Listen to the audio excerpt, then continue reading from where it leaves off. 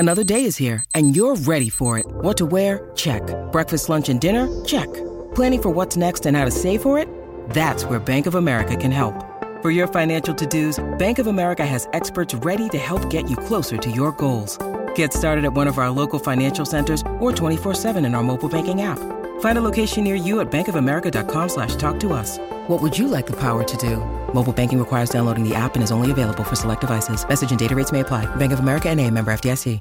Off the text, why do people keep saying if about shortening the BBL season? It's already confirmed, Sammy. Season after next with the new TV deal, 10 games per team. No name attached to that text, but the if is attached to whether they do it next year, because there is a chance that they could shorten it a year earlier than the new TV deal hits. But regardless of that, Scoob, if we get finals like we did Saturday night each and every year, we'll be all the better for it. This man previewed it. He's now going to review it with us. He's a Big Bash Nation expert. Doug Bollinger's with us. G'day, Douglas.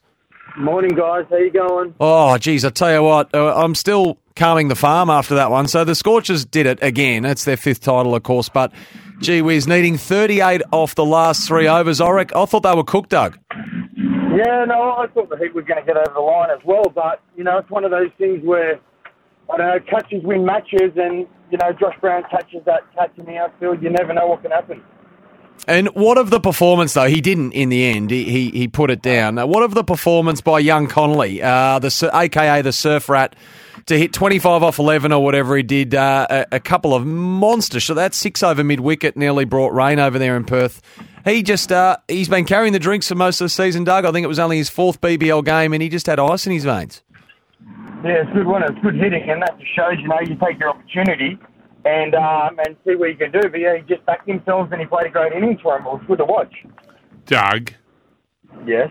What about that crap pitch you gave us at the SCG for the final with the Sixers? What about that? I didn't create it, mate, did I? Jeez. Well, have a yarn to the bloke sitting on the roller and pushing the mower. And you've cooked Hazelwood as well, so thanks for that. Yeah, thanks, guys.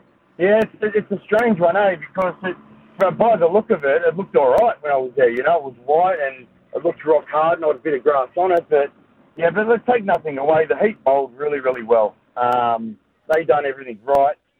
They've just about played the Sixers, and I'm sure the Sixers know that. But that's history now, and what can you do? But I'm sure they'd be disappointed, mate. Mate, they surprised me, the Heat. 1, beating the Sixers for a start, but 2, getting themselves into the position they did in the final. Did it surprise you at all?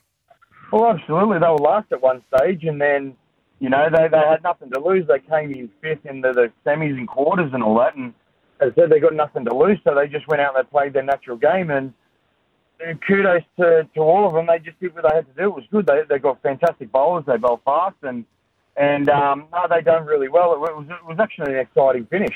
And they did well with the bat too. So they set 176 over there, Doug, and Nathan McSweeney top scoring, 7 for 175 in the end.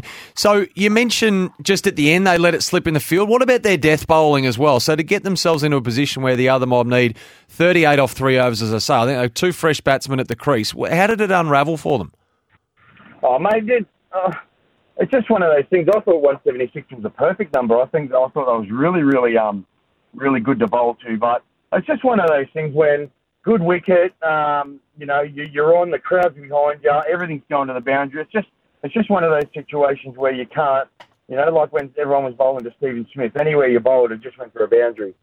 It was just one of those situations where it went their way, and I don't think the Heat bowled that bad. Honestly, like as I said, if Brown catches that catch, it's a different game, and I reckon the Heat win. But just the roll of the dice in that situation.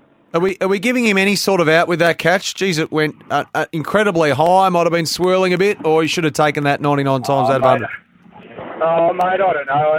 There's no worse feeling, I reckon, than dropping a catch like that in a final as well. So, but that's what we play, and that's what happens in the outfield. You're going to get those high ones. But that, as I keep saying, mate, that's just the game, and I know he wouldn't have meant to drop it. But ever been down that road, Doug? Getting a high one for sure. Yeah, and dropping it at a crucial time, and you would. I reckon you would have put the hand up and said it was the sun or something like that, wouldn't you? No, mate. It's just one of those things, mate. Everyone's sort of yelling at him in the background, and you know, that he's probably never been in that kind of situation before, having 60,000 people belting you on the boundary. It's amazing what they come up with. Doug, it's amazing. You watch those last 3 overs that the Heat bowled. You know, I always think that when pressure comes on in games of cricket, no matter what form it is, you go back to just bowling good pills and you bowl them at off stump and the top of it and make the batsman take the risk. I personally didn't see enough of that.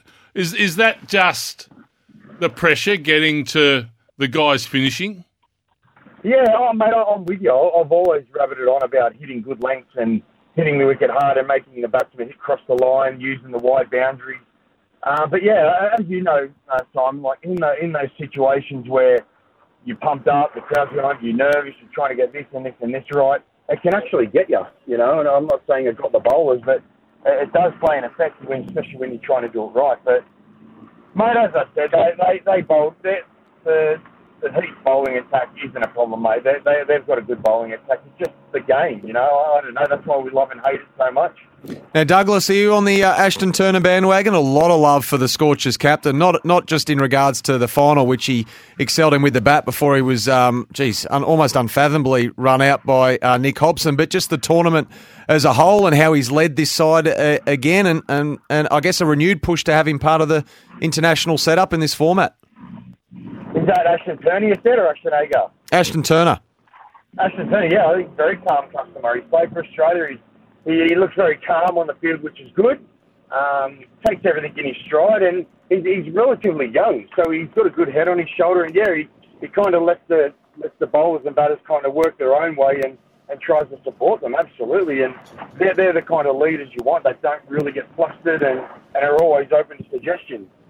Well, it was a great BBL season. I reckon they needed it, and hopefully the upward trend continues next season, regardless of how many games we get, and obviously the new year under the TV rights deal the year after. Doug, appreciate your time again this morning. Thanks for it. No worries, team. Have a good day.